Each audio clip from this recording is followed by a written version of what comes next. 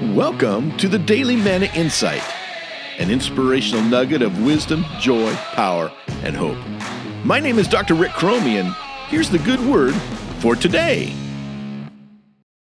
The curse of the modern life is the clock. The clock controls our priorities, purposes, plans. We are chained to its seductions, persuaded that seconds, minutes, and hours can truly be contained.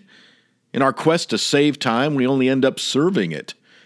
Time is a lot like water. Any attempt to frame it is folly. For once you do, it becomes the past and is no longer relevant. The best thing we can do is sip, savor, and swallow it, refreshed by the moment. The present is a gift, the past a tattoo, and the future a ghost. At best, the clock serves as a guide and a guard. It allows us to plan a moment, honor priorities, respect others.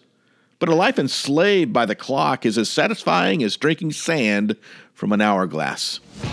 So live in the moment, my friends. Time is ticking away. This has been the Daily Manna Insight. Thank you for listening. Never forget, God loves you like crazy. He is working.